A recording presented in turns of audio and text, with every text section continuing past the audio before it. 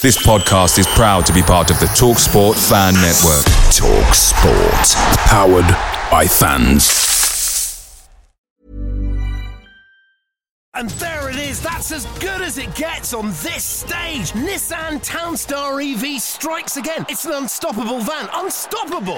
Just fantastic. You can actually see the ProPilot technology in action. Effortless parallel parking. It moves with all the confidence that comes with a 5-year warranty. And with a bench full of all-star van experts, there's real strength in depth here. That's all-star quality. Search Nissan Townstar EV and visit your local all-star van centre to see for yourself.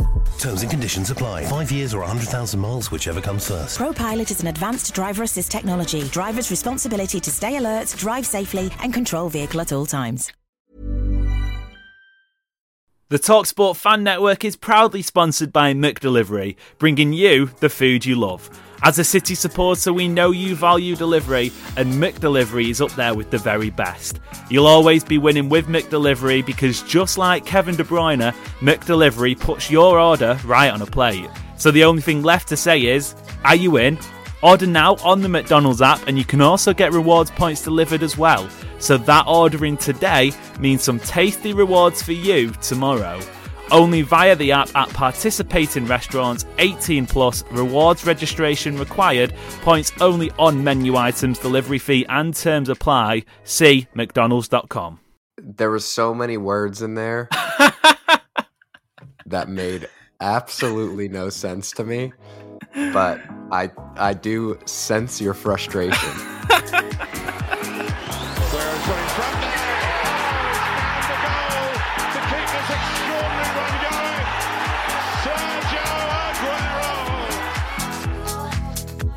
Unbelievable! Manchester United 1, Manchester City 6. It's 2 for Dzeko. Tottenham Hotspur 3, Manchester City 4. They have made the impossible possible.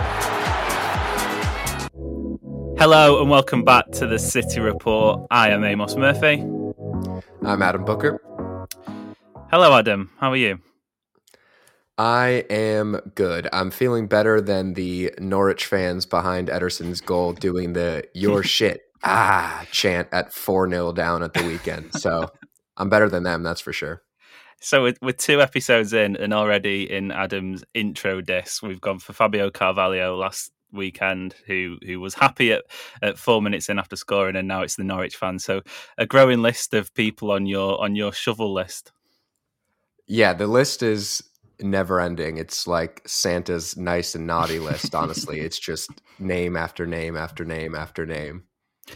Yeah, it was lovely to have the football back. I don't know about you, but not even just the last week, but the last couple of weeks being a football supporter, and I know some people like to take the sort of tribal route here, but just being somebody who spends a lot of their time interested in football, it's been quite difficult given some of the stories. And we obviously won't name names for obvious reasons, but it's just been, it seems like every week there's another new story that comes out that just makes it incredibly depressing to be surrounded by football. So to actually have 90 minutes of fantastic skill, acumen, desire, goals, fun, laughter to sort of mull over in the next hour or so. It is fantastic and something that was nice. It was like a warm hug to have City back in their usual 4-0 winning ways.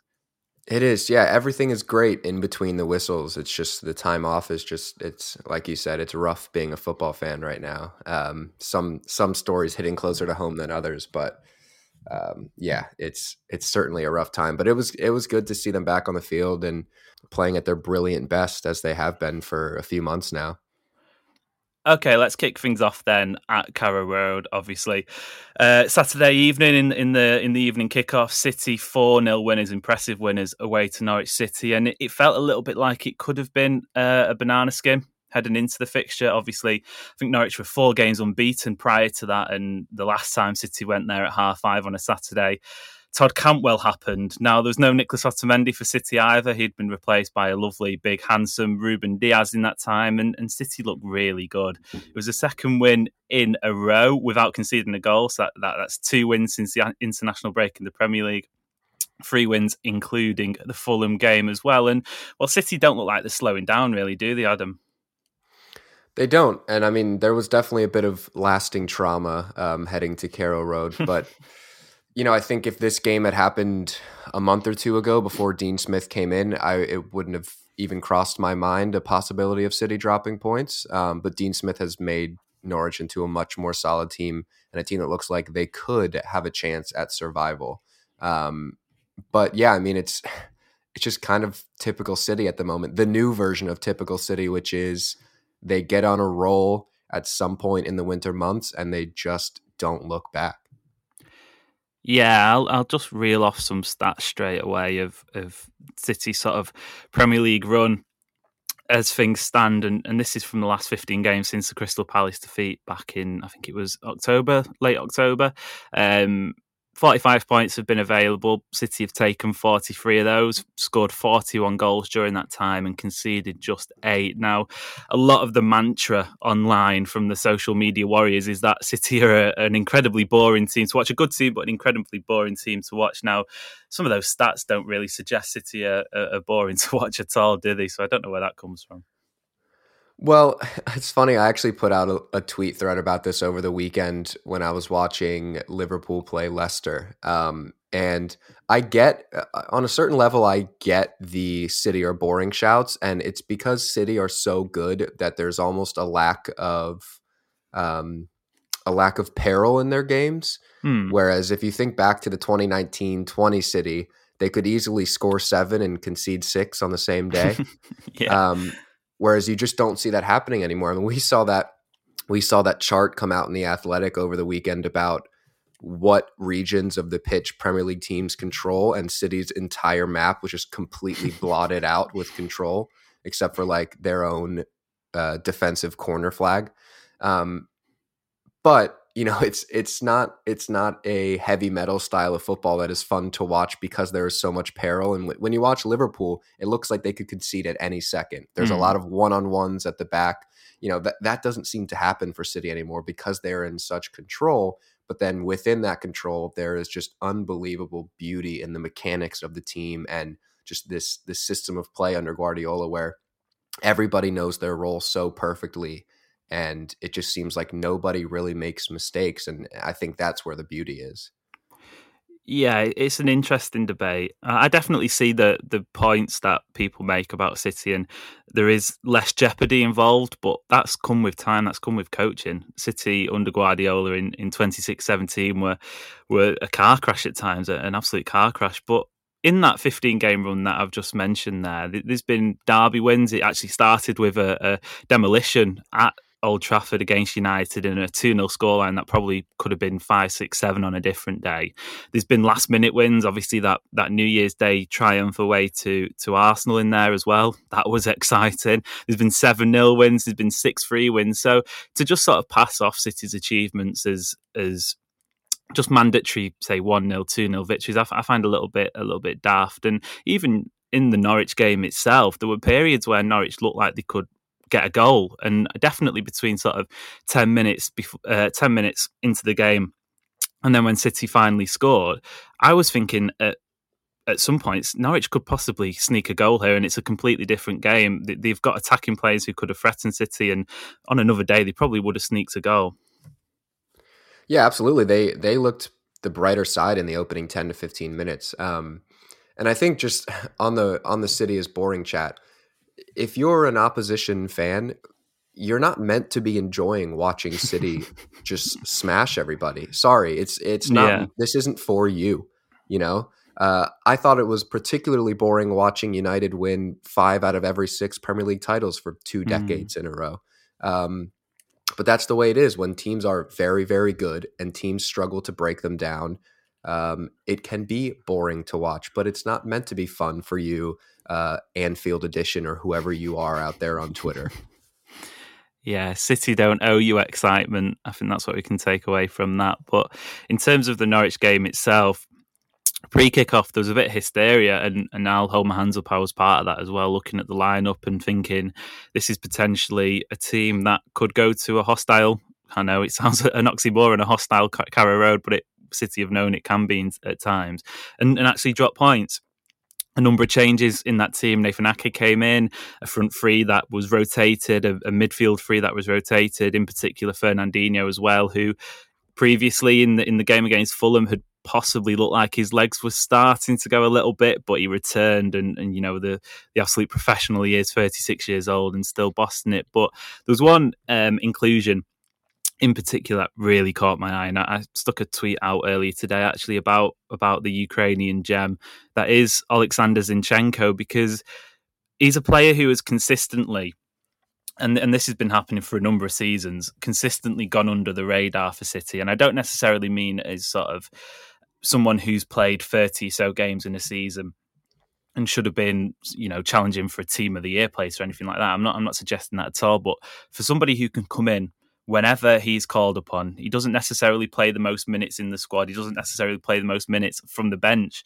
But for somebody who can come in and just offer such reassurance on that left-hand side. Now, we had a chat last week, didn't we, about Cancelo and left back and where the future lies for City. And I think I think the Norwich game was a perfect example of what a natural left-footed player in that position can offer, especially when you look at someone like Josh Sargent, who was lining up against him, an inverted winger, if you like. He's right-footed, he's going to drift inside. And Zinchenko just had the absolute sort of freedom of Carrow Road at times to do what you want, and I thought he played superbly down that left-hand side. He did, yeah. And, you know, having that left footer out at left back definitely changes the look of the team a bit. You know, when we were speaking about Cancelo at left back last week, I was mentioning how with him being right footed, he can drift inside and kind of pick up that David Silva area and pick passes from the edge of the box in that little left inside channel. Whereas Zinchenko, being left footed, he's going to hug the touchline a little bit more. It's going to give freedom to Jack Grealish or Phil Foden, whoever is out there on the left, to drive in at his man and play in that inside channel himself. So it just opens up more possibilities. But it's a great problem to have, that it doesn't matter whether you play a right footer or a left footer out there on the flank. It seems to be working for Pep Guardiola. But I just want to mention one thing on the lineup hysteria. I don't know if I'm a grumpy old man, even though I'm only 25, but I just never seem to agree with lineup hysteria. I mean, if you look at the lineup at the weekend, sure, Fernandinho's legs seem to be slowing down, but then you look at literally every single other position on the field, and City have the advantage in that position. So I don't quite see what would lead to any sort of hysteria. You know, City have built this squad for games like this, where they can take out a player who's in fantastic form, stick somebody in who's only made 2 or 3 starts this season, and there isn't much of a drop-off. Yeah, definitely. You referenced the squad there and its depth, and even though he's been here for what seems like forever, Fernandinho is definitely part of that, as is Zinchenko. And that actually brings us nicely to question 1 of the podcast, coming from Ash, who asks, do you think that players who City loan out have any chance of making it at the club? So far, only Zinchenko and Zach Steffen have been successes following loans, but they do have some very promising players out on loans at various different clubs. So, Adam, I'll throw that one to you now. City we discussed this again a little bit last week, where does it feel like those players who go out on loan are just sort of going to fill the numbers at other clubs in the City football group, with the exceptions of 1 or 2, and don't really have a chance of making it? Do you think the likes of Zinchenko and Zach Steffen aren't accidents, so to speak? You know, they've been out on loan, they've shown they can do it in top flights across Europe and have since come back and established themselves in the squad, or are they anomalies in the sort of the way City operate? Well, I think it's certainly tougher for them than the players who seem to be kind of hand-selected to stay around the first team, like your McAtees, Phil Fodens, Cole Palmers, where there will be a lot of interest in them for teams to take them on loan, but Pep and the club decide to keep them, you know, close by and have them train with the first team, because Pep's system at City is unique, and he likes to kind of breed his players in and around that system so that when they step on the field, there's no learning curve. as far as Ash's question about Zinchenko and Steffen being, a few of the successes from players that have been loaned out, you also have to look at where they were before they came to City. Zinchenko had played some senior football. Zach Steffen was a bona fide senior player. He had been a starter in the MLS. He'd been a starter in the Bundesliga on his loan. So these are bigger loans than, just being loaned out to a CFG club where it feels like you're just kind of sitting around waiting to be sold for City to make a quick £3 or £4 million. But I think we're getting to a point now with Pep being at the club for 6 or 7 years, and there is a culture of players coming through the academy that are ready to kind of hit the cusp of the first team. And there is a point where they're going to get too good for the academy, but not necessarily have a spot in that kind of young players getting first team minutes pack at City, like your McAtees and Palmers. I would consider Tommy Doyle and Taylor Harwood-Bellis to be two players in that mold, where they're at clubs where they're going to get a lot of really good experience. And they're too good to be playing in City's academy at this point, but they're not necessarily in that immediate group of players that can play 10 to 15 minutes in the Premier League. They definitely feel like loanees of a different era, sort of an era before Phil Foden, Cole Palmer, James McAtee, where the policy was to keep players around, highlight them early on from really early ages, and then keep them around in the squad and they can develop within the first team. And it does feel like sort of like I said, loanees from a different era. Just looking at Zinchenko, he featured 12 times for PSV in the Eredivisie. That's a decent number of games, but it isn't exactly like he went there and excelled. And interestingly enough, he predominantly played as a central midfielder. And as you mentioned there, Zach Steffen impressed at Dusseldorf, but was relegated in the campaign he was there.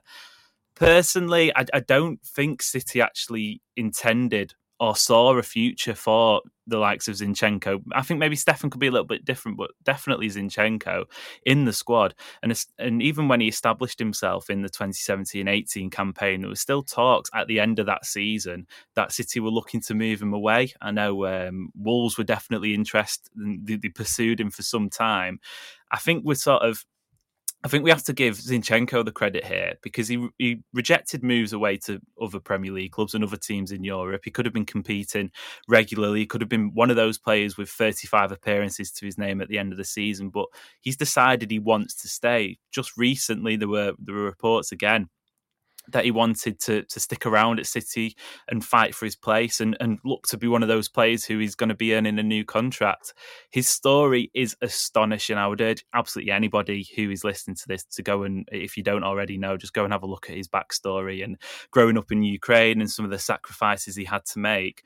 And I think it's hard to say that for any football fan, for any City fan looking at it, it's impossible not to sort of love the guy, isn't it? He's an absolute gem. He plays with a smile on his face, which I know sounds a bit of a cliche, but for professional football, it isn't necessarily something that they all do at the moment. So I'm really happy the way he's developed. I'm really happy the way he's fallen into a really useful role, and credit to Guardiola as well, because like I said, he came in as a central attacking midfielder. That's where his future was sort of seen in a City shirt or elsewhere, but he's established himself as probably, I don't know if you want to jump in with any shouts, bar maybe Liverpool, he's probably the best backup left back in the entire league.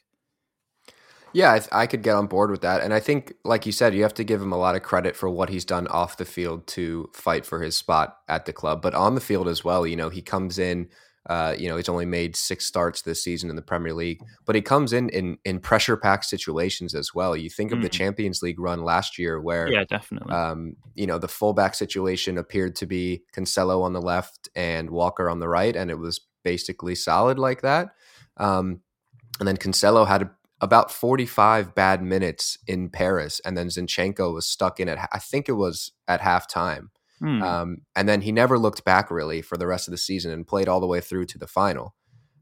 So you have to give the guy so much credit for just kind of being thrown into the deep end so often at City, and there's no drop off whenever he comes in. There's no getting back up to speed. He's always up to speed.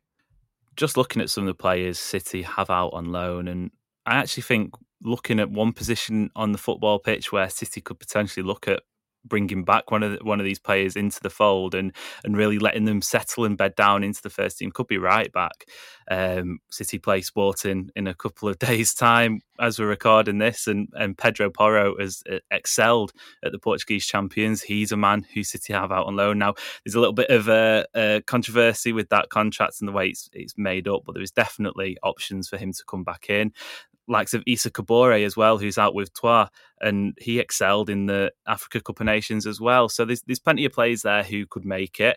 The one problem I would have looking elsewhere, and I'm thinking of somebody like maybe Gavin Bazanu at Portsmouth, is to sort of now break into City's first team when it's so structured around either recruitment from outside to come into the team straight away, or like we mentioned, James McAtee, Phil Foden, Cole Palmer being bedded in from an early age. It's really difficult for those to really come back into it. I know you mentioned there Tommy Doyle, who's gone out now to Cardiff after a difficult spell with Hamburg. He's another one potentially who could, in the next sort of year or so, look to come back in, but I reckon it's going to be 12 months or nothing for Tommy Doyle, because if you're not on the train straight away, it's difficult to catch that wave, isn't it?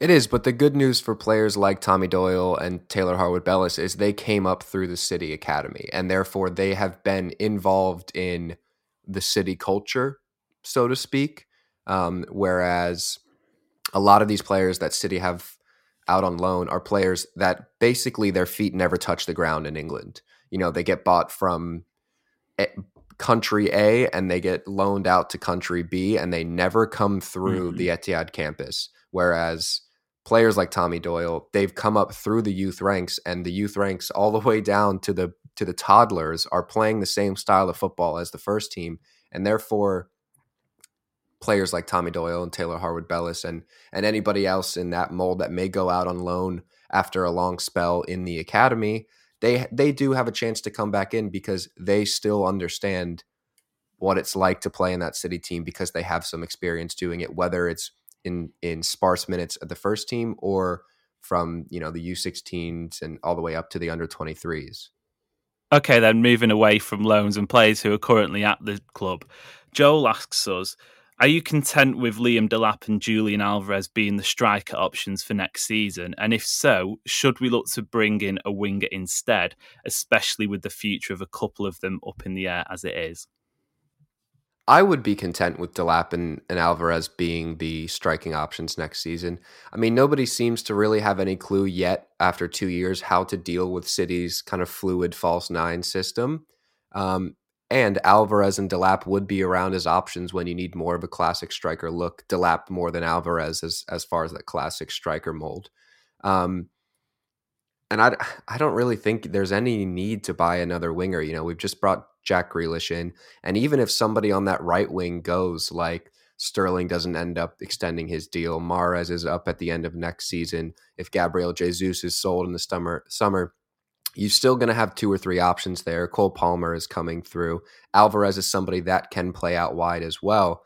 So I don't think I would be content with it. And I would imagine that Pep probably would be too, because we've still had so much success without a recognized center forward.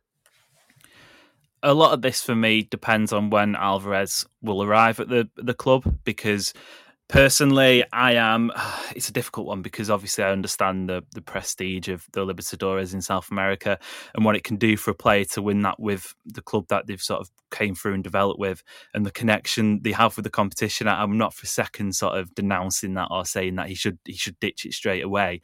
But from a selfish point of view, from City's point of view, looking at it as sort of how can City now get him into the team as quickly as we can, because we spoke a little bit last week again about how long it takes attackers in City's front three to develop, to bed in, to become comfortable with the movement, the spaces that City operate in. And you know, I don't think it's sort of going against the grain to predict Julian Alvarez may have a difficult first few months in England, a continent he's never played in, a country he's never played in before either. So it could be a case of where we get to Christmas in his first season, should he arrive in the summer and he's not scored yet, or he's maybe scored 1 or 2 goals in cup competitions.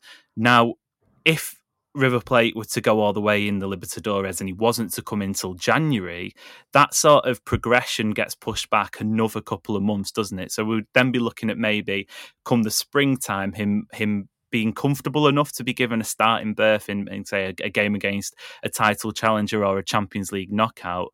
He's had plenty of experience already. I'm not sort of suggesting he's coming in as a nobody. He's 21 years old. He'll be 22 by the time he arrives at City. But is that enough experience when we look at how City will look to challenge the next few years? The likes of João Cancelo already extending their deals. Bernardo Silva looking like he's going to be extending his deals as well. They're statements of intent. City can't afford to sort of be in limbo a little bit for the next couple of years, especially when there's plenty of titles still to be won.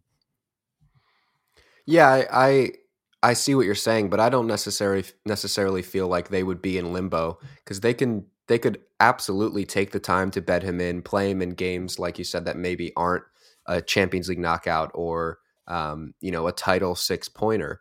He will take time to bed in, but you always have the option in the back pocket of playing the false nine, something that has worked. And I'm going to keep saying the phrase false nine over and over and over and over, but nobody has seemed to figure out how to stop it yet. Jack Grealish is going to come into his second season, and you'd hope that is going to bring with it an increase in his numbers. I think the performances are fine, but more goals and more assists will eventually come from Jack Grealish. We've seen Raheem Sterling come back into somewhat close to the form we used to see him in, and he had a hat trick at the weekend. And if you've got Raheem Sterling scoring 10, 15, 17 goals again in a league season, then you're going to be fine on the goal scoring front. So I don't necessarily think City would be in limbo in that situation. And as far as Liam Delap goes, the more I see of him, we saw another 10 to 15 minutes of him at Carrow Road at the weekend. The more I see of him, the more I think that he could be an option in the near future.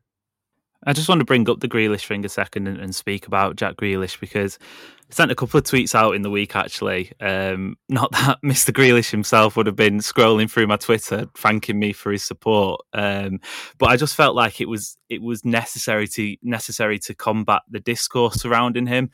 Now, there was obviously the controversy around him going out on his day off and having a couple of drinks, which, how dare a young man spend time with his friends? But even after that, in the week, again, we're seeing more sort of articles come out, more comments about how £100 million is a waste of money. He's a flop. He's an absolute flop. Get him out of the team, sell him already. And, well, just a point of order straight away.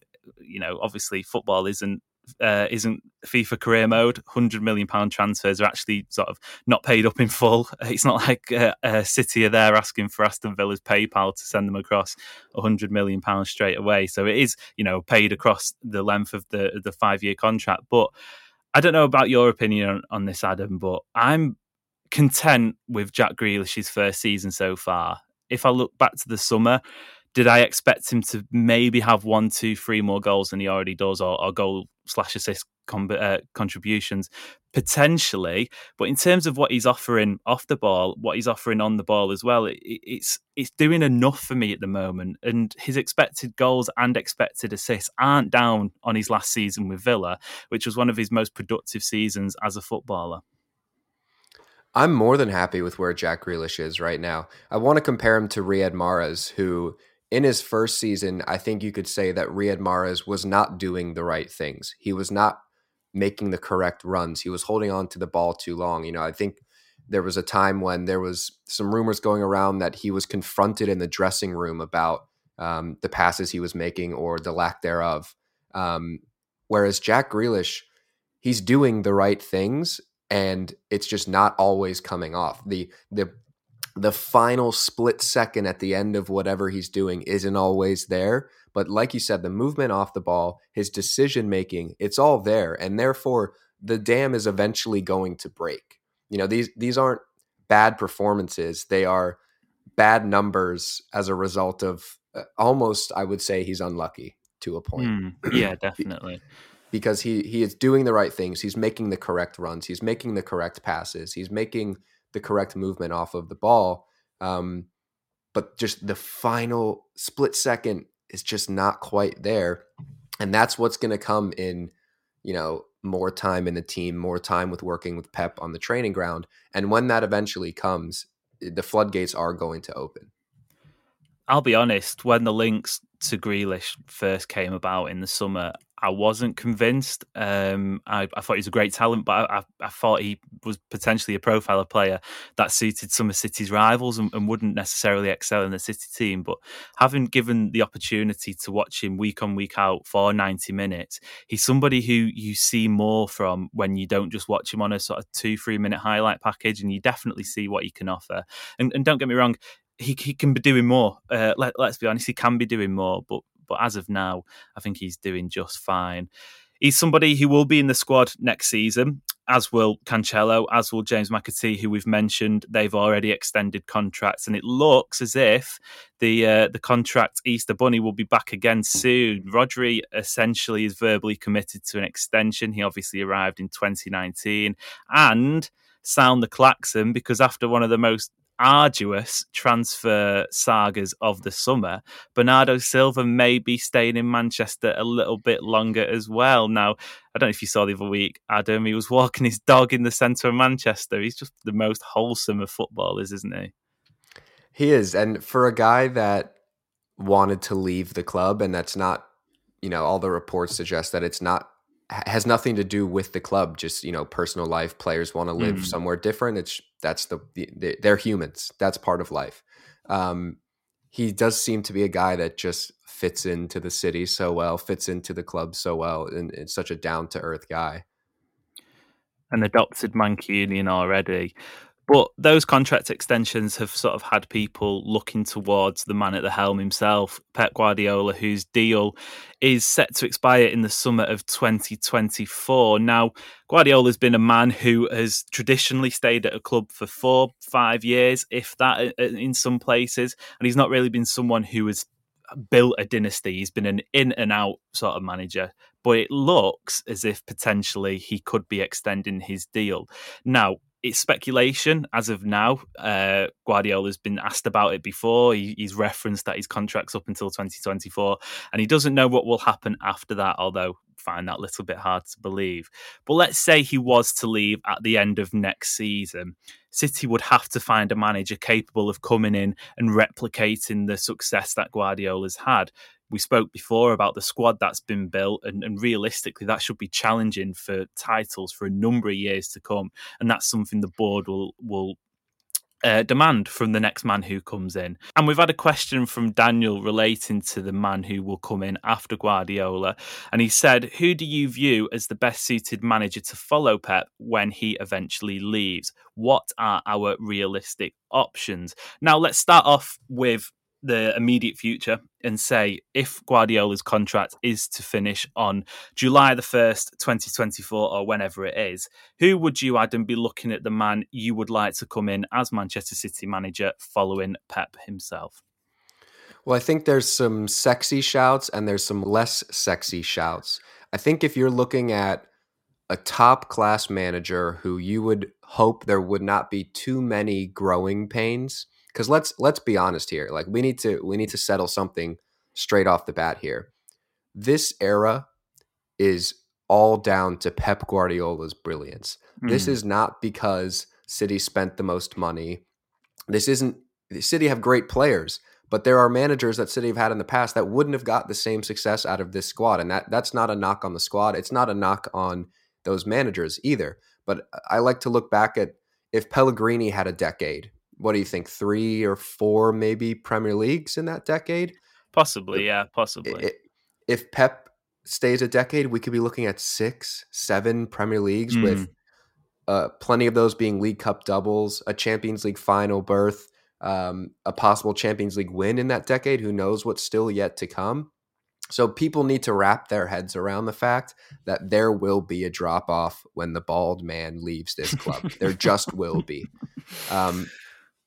But as far as who's going to come in after him or who could come in after him, I think I've got 4 options here. 2 are sexy, 2 are not as sexy. I'm going to stick with the sexy first. Ten Hag at Ajax. If you're looking at a guy that's going to come in and play a very similar style of play with fluid possession, controlling the game, controlling all areas of the pitch, and really just taking control of matches to win games and giving the opponent nothing. I think that's a brilliant shout right there. I know there's been some links to United, so he could be at the other end of the city by the time this season ends even. And then I think the other place to look is Julian Nagelsmann at Bayern Munich. It could be difficult to tempt him away from that club, but it's another guy that's going to come in and play a similar style of football, maybe a bit more counterattacking in there. But his RB Leipzig team was very good on the ball, very good in possession.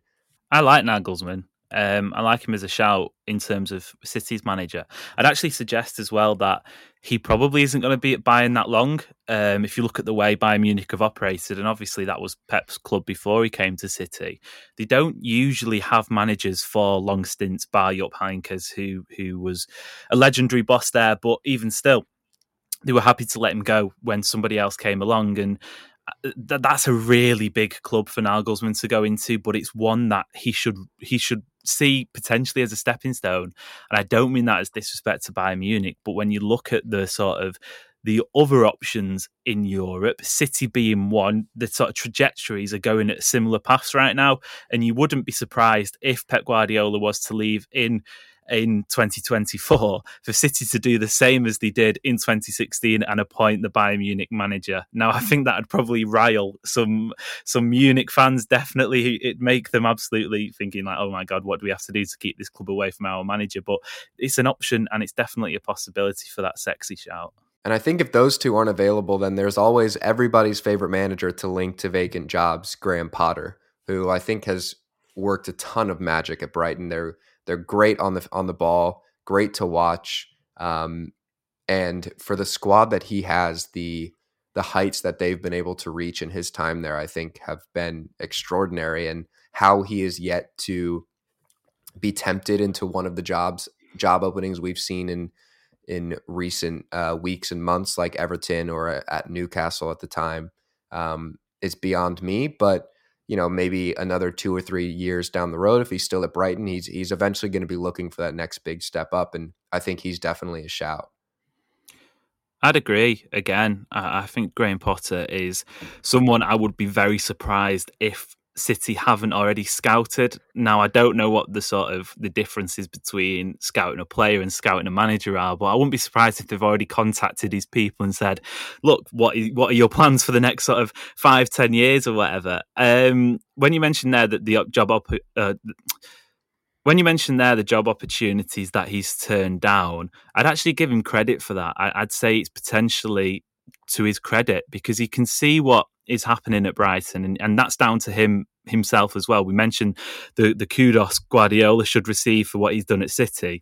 That kudos should go to Graham Potter for the Brighton job as well. I don't know if you remember a couple of weeks ago when I think they maybe had a 1-1 draw at home to somebody. It may have even been Newcastle itself. I can't remember. But the fans were booing.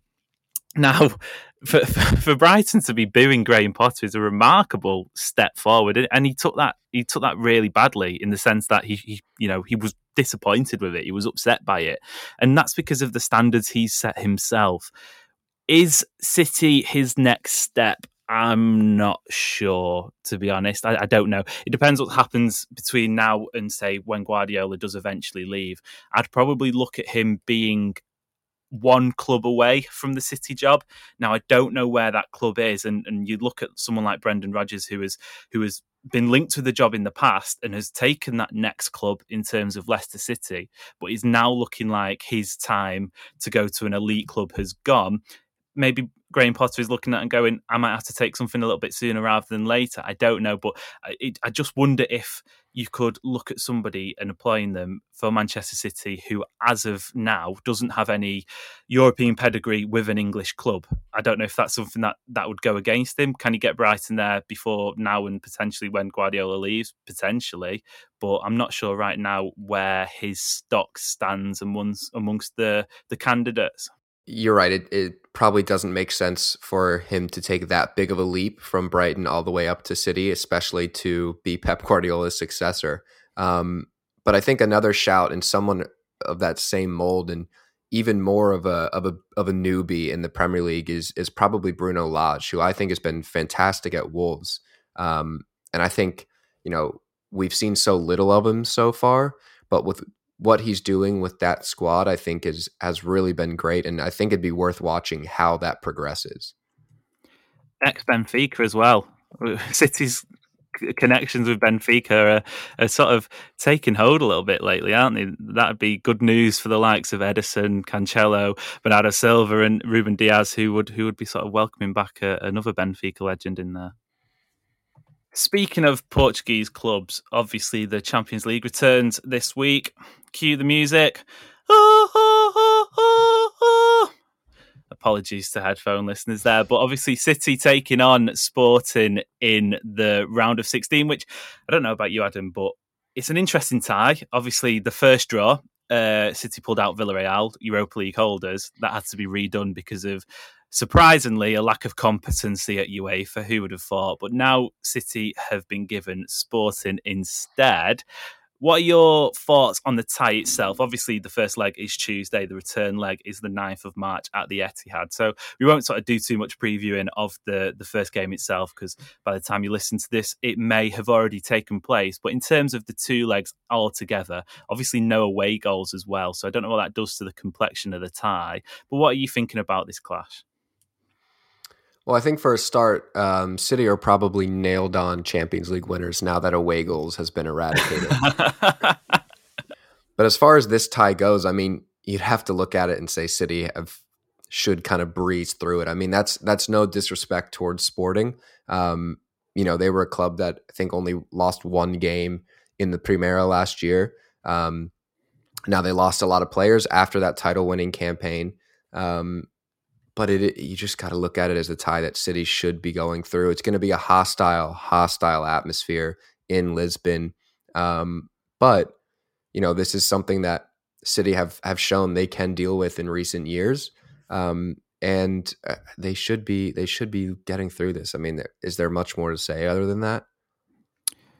Definitely. Like you mentioned there, Sporting won the Premier League at a canter really last year. They've not really matched the same heights, but with the likes of Benfica and Porto in that league, you don't really expect a team apart from those two to go on and build like a 2-3-4 season title win. I'm actually going to highlight one player who I'm excited to watch. I've not been able to watch as much as I'd like to of him this year, and that's Pedro Gonçalves, who I tipped now going on maybe 3 seasons ago, potentially as a future City player.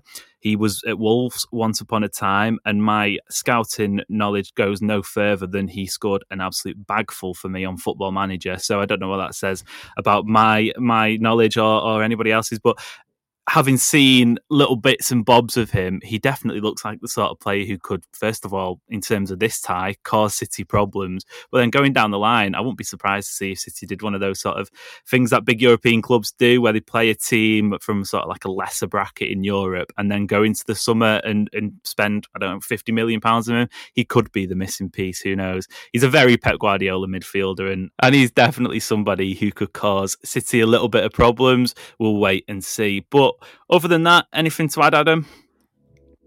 Nope, that's it. Let's get out of here then. But before we do, if you could follow or subscribe on whichever podcast platform you listen on, leave us a review if you can. It helps bump us up those ratings. Have a fantastic week, fellow Blues. We'll be back next week with episode 3. Until then, I've been Amos Murphy. And I'm Adam Booker. Thank you very much for listening. See you later. See ya.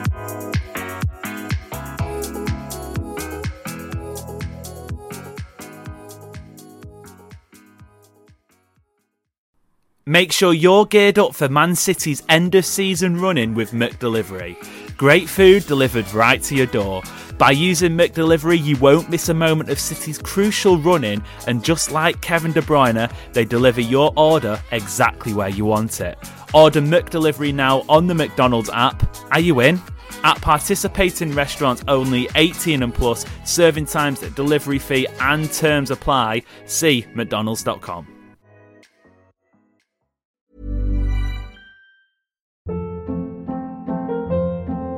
Hold up. What was that? Boring. No flavor. That was as bad as those leftovers you ate all week. Keke Palmer here. And it's time to say hello to something fresh and guilt-free. HelloFresh. Jazz up dinner with pecan-crusted chicken or garlic butter shrimp scampi. Now that's music to my mouth. HelloFresh. Let's get this dinner party started. Discover all the delicious possibilities at HelloFresh.com.